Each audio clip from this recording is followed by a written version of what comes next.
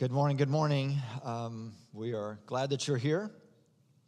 Let's just pray as we kind of settle ourselves into this and get ready to hear from the Lord. Lord, we just humble ourselves before you. We come to you as the ultimate relationship, Father, Son, Holy Spirit. Lord, we want to learn from you this morning. We want to understand, be challenged. Lord, we talk about relationships, certain things pop in our mind, Lord, certain friends, certain relatives, siblings, parents, children, neighbors, coworkers. Lord, those that we have felt connected with, and for some reason there's been a disconnect. For some that we've felt hurt and pain from, and yet long for relationship with. For those that we value and appreciate so much, Lord, that word, relationship, the interaction of lives together, brings up so much in all of us. And so we want to have our ears opened and our hearts open to you and what you would say to us, each individually, and how we would lean not only towards you, towards each other. And so we trust these moments in time that as we just interact and have conversation, that you would move here. That you would do something, that you would begin something new and fresh and making something more beautiful. Lord, we resist the spirit of condemnation that the enemy tries to come with at us in these moments where we feel maybe estranged from somebody and we feel condemnation about that and it doesn't feel safe, but what do I do about that? And we just push against that. We know that there's no condemnation in you, and so we resist that spirit, but we also open our hearts and we welcome this morning the breath of the Holy Spirit, the conviction in our hearts of something that you want to do to unify your body, to unify your people, your families, the body here, the body worldwide. And so we trust these moments that something is up that you want to do in us and through us. So we trust you for that now. In Jesus' name. Amen. Amen.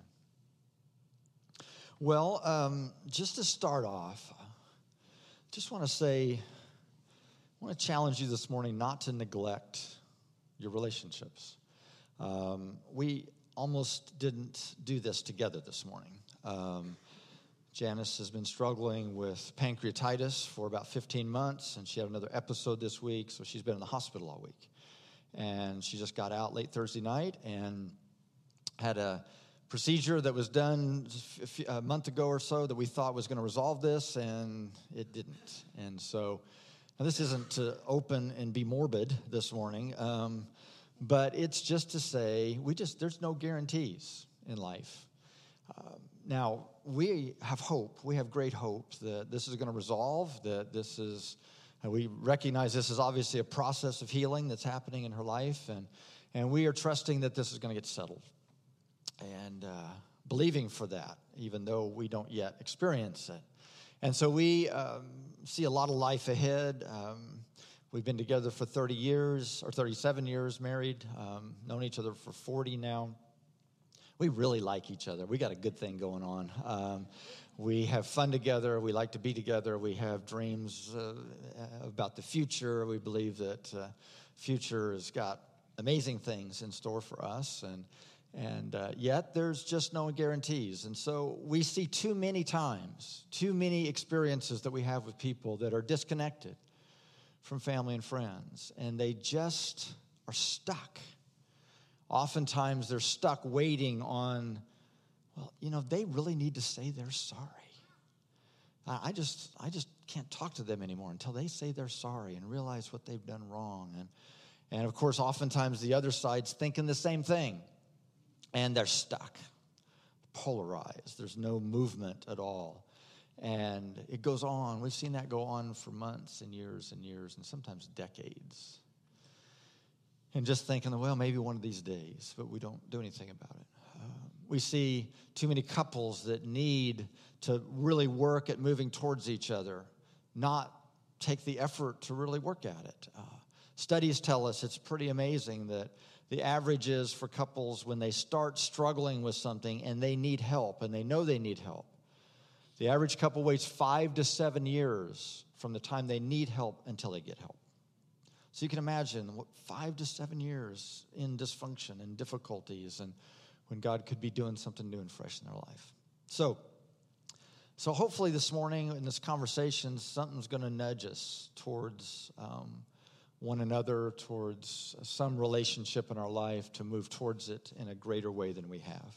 And so we're going to set the stage just for a few moments, and we're going to take some questions to look at the scripture. What does the scriptural story say to us about relationships and about the importance of these? And so we're going to look, first of all, we're going to peek in at Jesus' prayer, his famous prayer in John 17.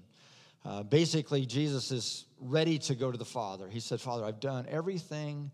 Matter of fact, I love it in the Message Bible. It says, down to the last detail of what you asked me to do. So I'm ready to come. And then he prays for his disciples, and not only the 12, the 11 that were left, the 12, that all of those were around him at the time. All those were followers. He prayed for them. And then we find him in verse 20 praying for us. I'm praying not only for them, his disciples, but also for those who believe in me because of them and their witness about me. That's us. The goal is for all of them to become one heart and mind, just as you, Father, are in me and I in you. So they might be one heart and mind with us. Then the world might believe that you, in fact, sent me. The same glory you gave me, I gave them, so they'll be as unified and together as we are. I in them and you in me. Then they'll be mature in this oneness and give the godless world evidence that you've sent me and loved them in the same way you've loved me.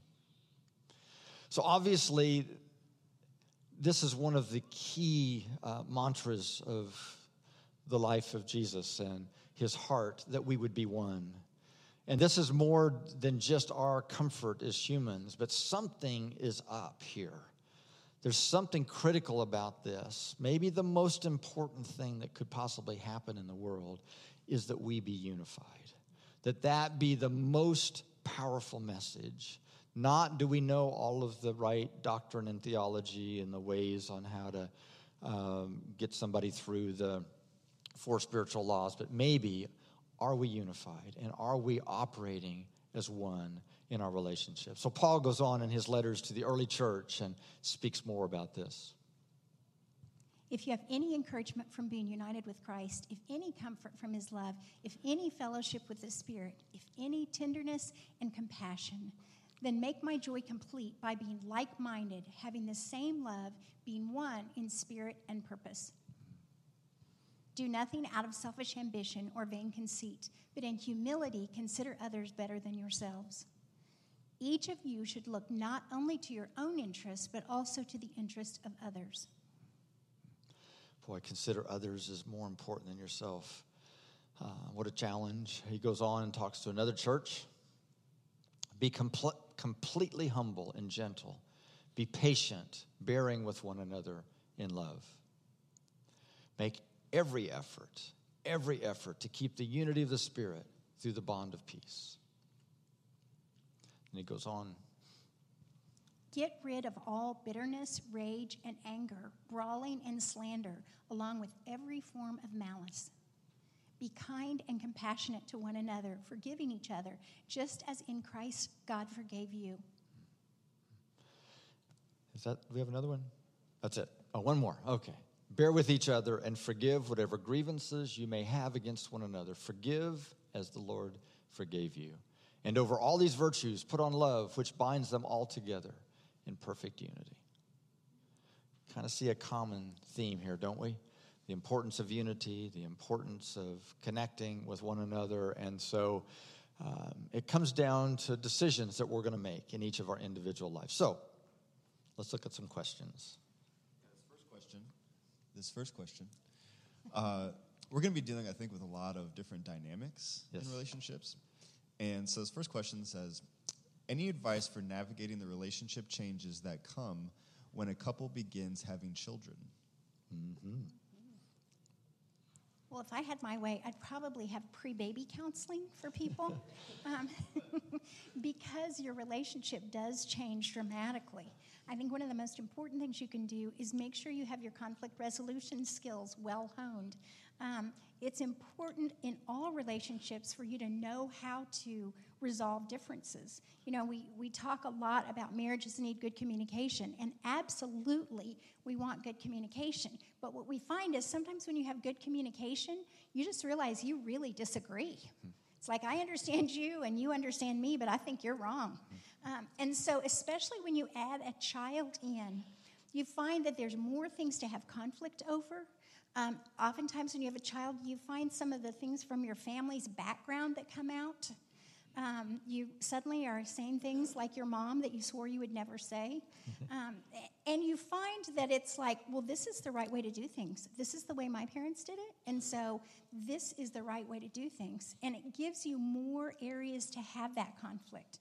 And so I really encourage people, you know, this is the time to get those skills really, really well developed so that your child can see unity between the two of you. Children pick up on the spirit of things. And so if there's strife between the two of you, they're going to feel it even if they don't hear you argue. And so learning to resolve that so you can be one in the parenting role. And this is one of the most dramatic changes in course of a marriage. It is, I can't tell you how oftentimes I hear, boy, we were doing pretty good as a couple until our first child came along. Now, they were thrilled with the baby. It's a wonder. It's this phenomenal thing, but it changes radically the interaction that happens. You've heard us talk about this idea that in early courtship and even in early marriage, we have this, what we call a face-to-face relationship, where we have this opportunity to spend a lot of time focused on each other, and we kind of nurture each other, and it feels good, and it's strengthening. And then once we get married, and certainly after children, we turn side to side. And now we've got to take care of children and this baby and change diapers and get up in the middle of the night, and we're trying to decide who's supposed to do that. And you did it last night, I'm supposed to do it tonight, and all those kind of things. And it's one of those dramatic switches to side. And so the number one thing I would say is don't neglect you. Happy, secure kids come from happy, secure marriages. And so don't neglect your relationship. You got to fight for it. You got to scratch for it. You got to claw for it. Not each other. Not each other. You got to fight for these moments of connection, interaction. The time will be less. There's no way around it. You will spend less time face to face, but we got to make sure it's potent. You got to make sure it's quality time. Figure out how to not neglect you is going to be absolutely critical. And you've heard us forever talk about the importance of date night and having that quality time together. I tell couples the first week of a baby's life, you need to go on a date. I mean, that may mean if you're nursing the baby, you leave the baby with grandma for an hour and the two of you go out to dinner or you have time alone. But it's keeping this relationship good because kids do, as Brent said, happy, secure kids come from happy, secure marriages. And so it's making sure we are connecting, that we don't lose that boyfriend-girlfriend thing, because nobody wants to wake up and go, oh, we're that old married couple. We all want to be boyfriend-girlfriend the rest of our lives. But you've got to do boyfriend-girlfriend things in order to keep that and make it a priority. Yes, absolutely. We should go on, and I could talk We could talk about this forever. So, this is a good follow-up question. So what do you say to parents about how to make the transition from parenting kids to parenting adults? And what would you say to the adult children as well? I would say for parents, we always have to keep in mind the goal of parenting is to raise healthy, secure, self-functioning adults. I mean, that's what we want. Our goal is for them to function on their own and to move out there and to have their own life. Some of you are going, yes, but they keep moving back. And so that means it's a process of letting go, and that's a process of letting them make some of their own mistakes. And I always tell people it's best to let them make mistakes in grade school and not budget their time well and mess up on the science fair project than to wait until they're in college. But if you haven't done it then, there's a certain point where you have to go, you know what, I don't approve of what they're doing, but I have to allow them to be adults and respect them for that. And even if I think it's stupid for them to buy this house or they shouldn't be doing this, I've given them my opinion, and I need to let them go. And then on the other hand, and then in another way, we also have to respect their life as adults in terms of interacting with them. You know, if you go on family vacation, it's wonderful. But if they want to do something different, they are adults. They're no longer your fifth grader. And so it's okay to allow them to have their own choices and to do some things, even if you're not comfortable with it. As our kids get older, our role is to step back more and more and to be an advisor rather than to be the teacher or the controller. Yeah, I think that's so important. We're cheerleaders. We stand alongside and encourage them. We are not parental anymore in that sense. We're not the teacher. We're not the guide any longer. We don't tell them what to do or even give them suggestions unless they ask. And that's that kind of looks the magic. like, Mom and Dad, what should I do? Yeah. That's kind of how you know when they go, I want your advice, or what should I do? That's how you know they want your advice. Yeah. And there's a simple communication tool that we oftentimes refer to in this point that is so critical. Of course, this affects marriages, this affects even dealing with younger children, but certainly with adult children. There's this concept that each of us have a parent part of our personality. I wish I had a whiteboard right now. A parent part of our personality, an adult part of our personality, and a child part of our personality. The parent part of us is the judge, the critic. The adult part of us is the logical, reasoning part of us. And the child is either compliant or rebellious. So when we're talking to another person, we're always talking from one of those three to one of those three in the other person, whether they're 5 or 50. They have a parent, an adult, and a child. Now, when we're talking to a 5-year-old, we oftentimes talk from that parental. Now, go in and brush your teeth, Johnny. That's if you're talking from your parent, that critiquer, that judge, that kind of tell them what to do. That's okay with a 5-year-old. Go in and brush your teeth, Johnny. I already have, Daddy. No, you haven't.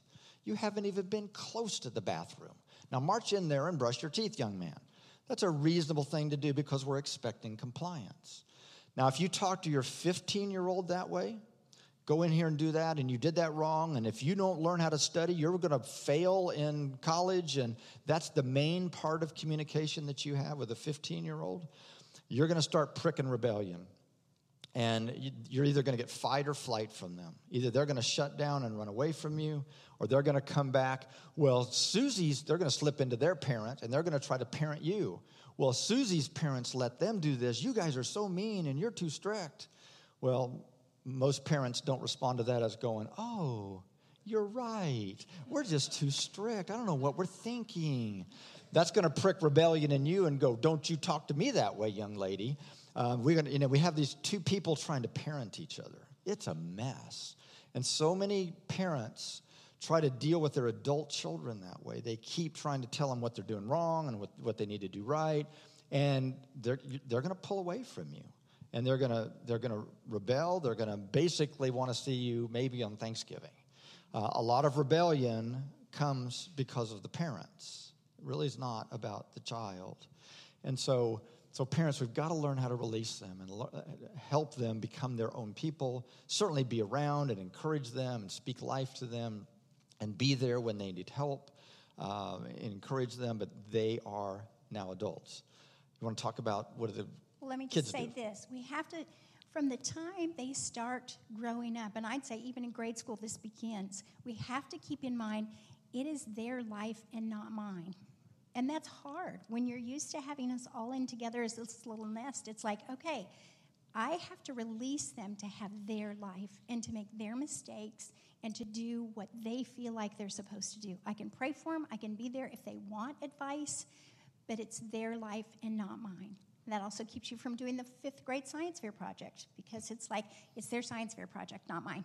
And then if they mess up, we can have compassion, but we don't have to rescue them. It's not good for them. And then with adult children, I'd say one of the hardest things as you become an adult is really setting appropriate boundaries with families. Some families do great at it, and it's like, that's you and this is us, and if you want to do something different, that's fine. Sometimes parents aren't, and I think especially if you're a firstborn, sometimes it's difficult for parents to learn that transition. And so I encourage young couples to go, okay, we may need to set boundaries with mom and dad. So even though they may want us to come and stay with them for the entire week of our vacation and be, all together in this small little cabin, we're not sure that's right for us. And so it's okay for us to go, guys, thank you so much. We really appreciate that. We're going to stay with you guys 3 days, and then we need to go from there. Even things with parenting.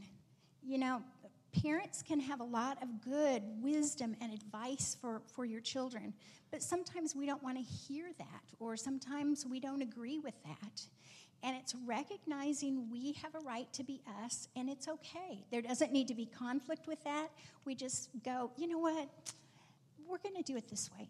Or that particular thing that you want, I just don't know that we're going to do that. And being confident in that it's okay.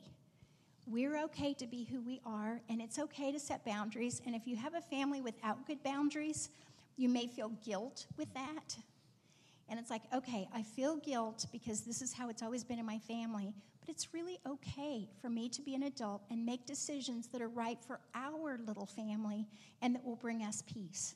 Old Testament and New Testament both have the scripture, seek peace and pursue it. And that's what I always looked for as I was raising my kids. What brings peace within my little home? What is the best and what feels right in a godly way among our home? And then if that means we don't get to go, spend 8 days with the entire extended family in a house, it's okay. It doesn't bring peace to the people I'm responsible for. And certainly we can be respectful, give grace. The challenge in this whole relationship is the parent's position doesn't really change. They've been parents. They're still parents. It's the kids that change. The kids go from being kids to now adults. And so oftentimes it's up to the adult kids to learn how to start setting boundaries. And you can do it respectfully. You can say, we love you and thank you so much for this offer, but this is what we've decided to do. And you will have to deal with some parents are just masters at manipulation, and they don't even realize what they're doing. They know how to give little guilt messages and all those kind of things. You'll have to be able to deal with that and go, but this is right for us. We're not trying to hurt anybody. We love them, but this is best for us and for our family. Again, we can do it respectfully. And oftentimes you'll find that if you set those good boundaries, even if there's resistance initially, eventually you're an adult, you can decide what you do. Eventually, you'll find yourself wanting to even be around them a little bit more. If you go along with and allow yourself to be manipulated, you'll get bitter and resentful, and you'll be wanting to skip the next Thanksgiving with them. And I think everybody recognizing this is a grieving process for the parents. I mean, these people have been dependent on us for 18 to 20 years, and there's a grieving process that comes in a natural life stage. We want them to be adults. We want them to have their own lives, but this is my family, and now they're going out and having their own lives. So there's a grieving process in this, but you know what? All of life is you let go of some things, and you have something new that happens. So it's recognizing your parents aren't doing this because they're mean or they're weird or maybe they are, but that they just miss having their group, or they're trying to make that transition. One of the things we used to do when our kids were little, you've probably heard us say, is when they would mess up on something, we would go, you're acting like a 5-year-old, when they were 5, and they'd go, I am a 5-year-old. And we'd go, oh, that's why you act that way, to remind us that they're little. That's the stage that they're at. And so at times I will find myself going, you're acting like an adult. It's like, I'm 25, Mom. It's like, okay, I guess I can accept that. But it's recognizing this is a normal life stage, but it does have some pain involved with it for everybody. If everybody can give everybody grace in this, we parents have to keep making this adjustment. My oldest daughter just bought a house, one of the really cute bungalows towards downtown, and she asked for us to come and help, and so I was there helping and so forth, and I found myself using language like, well, we should do this to the lawn. And I realized I shouldn't be saying we. This is not my house. And so I said, what do you think about doing this to the lawn? I had to catch myself. It's just easy to do. We want to help and love them, but we have to learn how to disconnect and let them ask for those things. I'm going to interrupt because we've got a few more questions that are really great. Along these same lines of making that transition from childhood into adulthood, this is a really interesting question, and this house must have been crazy growing up. Any thoughts on managing competition among adult siblings? This particular person mentioned there are 3 sisters, 20 months apart, twins plus 1. That's a challenge. Well, it goes back to we can't control other people. We can only deal with our own things and what we bring into the picture. It's really hard when you go into a competitive environment, especially when you say to yourself, I'm not going to be competitive, I'm not going to be. And then you get in there and all of a sudden this stuff starts rising up and it's like, oh yeah, well. And it's really going into it saying, I don't have to compete with anybody. I am secure in Christ. And whether my parents set this system up where we were trying to get value by who could be the best or whatever, I don't have to buy into that system. I have said a lot of dysfunctional families have what I call a point system.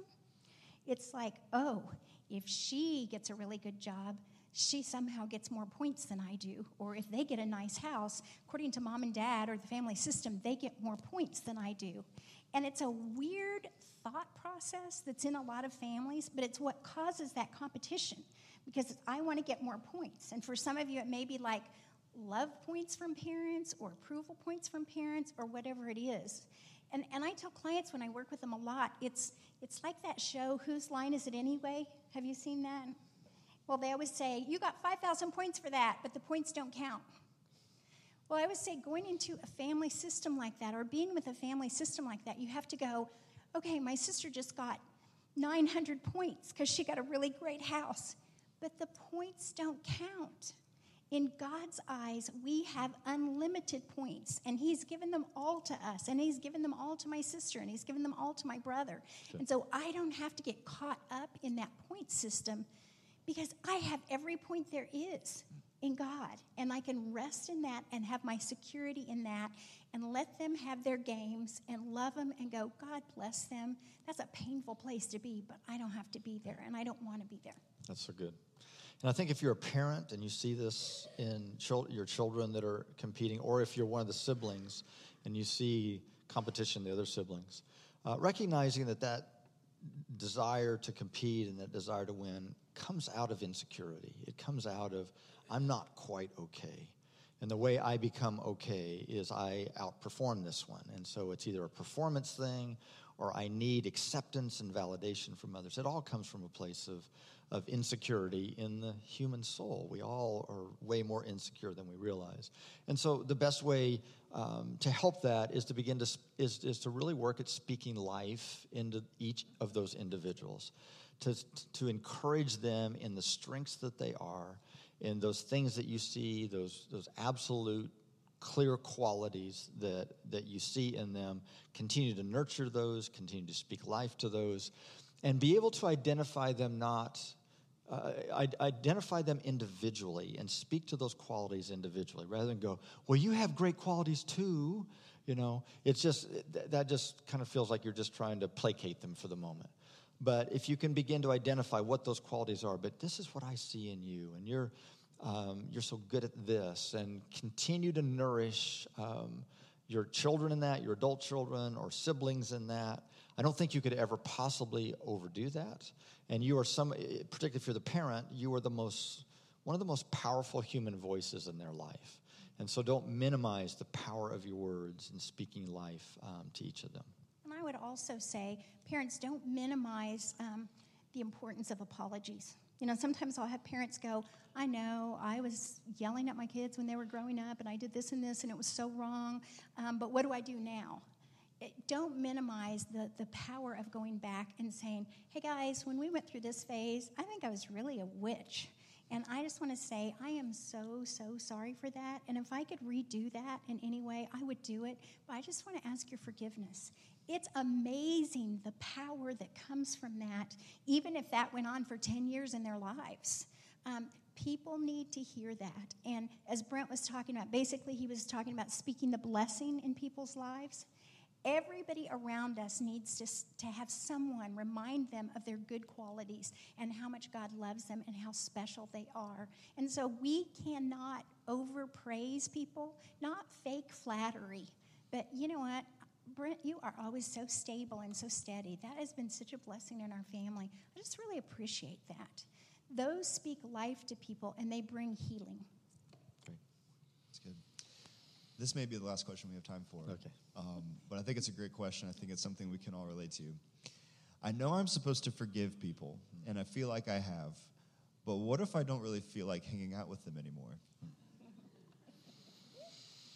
Well, this really brings up a really critical point, I believe, in human life that we get confused sometimes.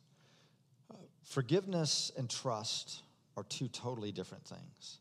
So many times I hear from people that are working on forgiving a person. They've talked about this story of hurt and where they've been let down or they've been harmed in some way by a relative or a sibling or a partner or friend even. And we talk about how do they forgive and not carry bitterness and resentment, and how do I release the offense? And we go back into Scripture and look at what Jesus' response to Peter was, where Peter said, Lord, how many times are we supposed to forgive? Once, twice, 3 times, 7 times? I think Peter was thinking he was going to get kind of a great pat on the back because in the Jewish culture, you only had to forgive 3 times, and so he was going to double it and add 1. And so look at me. Do I get my little merit badge here?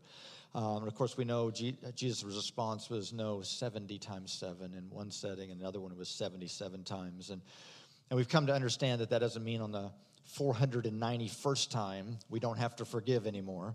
But the idea is that forgiveness is a process. It's something that we do constantly, over and over and over again. And oftentimes it's not that they've hurt us 490 times. It's that we remember it 490 times. So the idea of forgiveness is every time it comes back to my memory, how do I forgive them? And how do I choose to release that offense? But forgiveness is something that God empowers us to do regardless of the other person's behavior. It has nothing to do whether they've changed or not. And so we don't have to wait on the other person to say they're sorry. Now, it's easier to forgive people if they're sorry, but a lot of times they're not sorry. A lot of times they don't even get it. They have no idea they even hurt you, or certainly don't even recognize they hurt you to that level.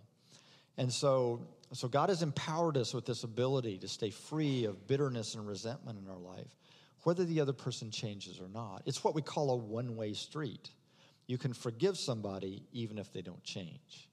But trust is totally different than that. And I have a lot of people feel like that, gosh, once I feel like I've forgiven a person, that means I should want to be buddies with them again, or I should want to hang out with them or be together all the time. I said, no. Trust is different than that. The reason that you're not comfortable being with them is because they're not trustworthy. Trust is a two-way street. Trust requires change on that person's part, and change for a long enough period of time until you feel like that you can trust them, that they have, in essence, earned trust. Trust is earned. We have to earn it.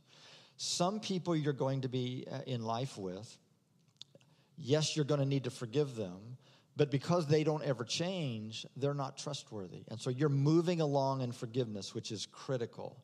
But trust is stagnated back here because they've not changed at all. There's no repentance of heart whatsoever. And so there's going to be some relationships that you're going to have like that I forgive them, but I don't trust them. And it actually, in some settings that I've seen, you would be a fool to hang out with them much because they're not trustworthy people and they're going to continue to harm you. And so it's appropriate to have some guards in your life. That's why we're not commanded to trust people. We are commanded because God knows it's imperative in our life to forgive. But we're not commanded to trust because he knows we have nothing to do with other people's behavior. We cannot control that. You cannot determine whether another person is trustworthy or not. And so there's going to be some folks that we have to get comfortable with in our life that I have to stay clean and free in my heart of forgiveness so that I don't hold any bitterness or resentment. But I just decide not to hang out with them much. And sometimes those people are close to us. Sometimes those people are relatives. Sometimes those people turn into, from people that you would like to visit a lot during the year, to people that you see at Thanksgiving. And that's about it, because otherwise you're putting yourself in harm's way. I thought you did great. Oh my gosh. What? Has nothing to do with Paul doing hand signals towards me. Okay. No, I'm just kidding. Stop. Okay, we should stop there. So it was good that we kind of ended on the idea of forgiveness as we prepare ourselves for communion. All relationships, really the health of all relationships in our life, center around this table. This is what has been provided to us through the table. This kind of grace, this kind of love and care and sacrifice. He has loved us. He has forgiven us. Therefore, we pass that on to others. And so we have to be grace-filled. We have to be gifted with grace and gifted with the power of the Spirit to really be able to have healthy relationships in our life. And so whatever maybe has come to your mind today, what relationships might have popped up in some of these examples, I want you to just kind of hold that in your heart right now. We're just going to pray for you. And then we're going to come and receive the table. We're going to trust that something of the power of God, a greater level of the power of God, is available for us, that heaven meets earth, this heaven meets earth experience that we're going to encounter right now, that something's going to come alive in us, that we aren't mustering up ourselves. That's the wonderful thing about God, is that he doesn't expect that we just do all this by our own willpower, but it's by his gift of grace in our life and his power and his strength that we have the ability to love it all, the ability to forgive it all, the ability to sacrifice it all. So let's pray. Lord, once again, we come to you with those relationships that have come to mind during this discussion, whether it's a close loved one, that there's something that's broken there, or it might be a neighbor that we've always just chosen to just drive into the garage and never even talk to. Or it might be that person at work that we are struggling with, or a roommate that we've just limited the relationship. And so we trust that you, by the power of your Spirit, we welcome your Spirit into our hearts right now. Lord, the power of your Spirit to be able to challenge us, to heal us, to give us the ability to give, the ability to love, the ability to forgive, the ability to care for others. And we also pray that you would speak to our hearts about a step, one simple step that we might take towards another. It might be somebody in this service. It might be somebody in our own church family or small group, or maybe a phone call we need to make this afternoon to somebody across the world. Whatever that is, God, we trust your Spirit's work in us. Help us to hear. Help us to respond now. And help us to trust you. In the name of the Father, and the Son, and the Holy Spirit. Amen. If you'd stand. Thanks for listening to this message from Sanctuary Church. If you're in the Tulsa area, we invite you to attend one of our weekend services at 5 p.m. on Saturday, 9 a.m. or 11 a.m. on Sundays. And if you would like more information on who we are and what we're about here at Sanctuary, or to give online, please visit our website at sanctuarytulsa.com, or you can download our mobile app from the App Store or Google Play. We hope you'll join us again next time. Have a great week.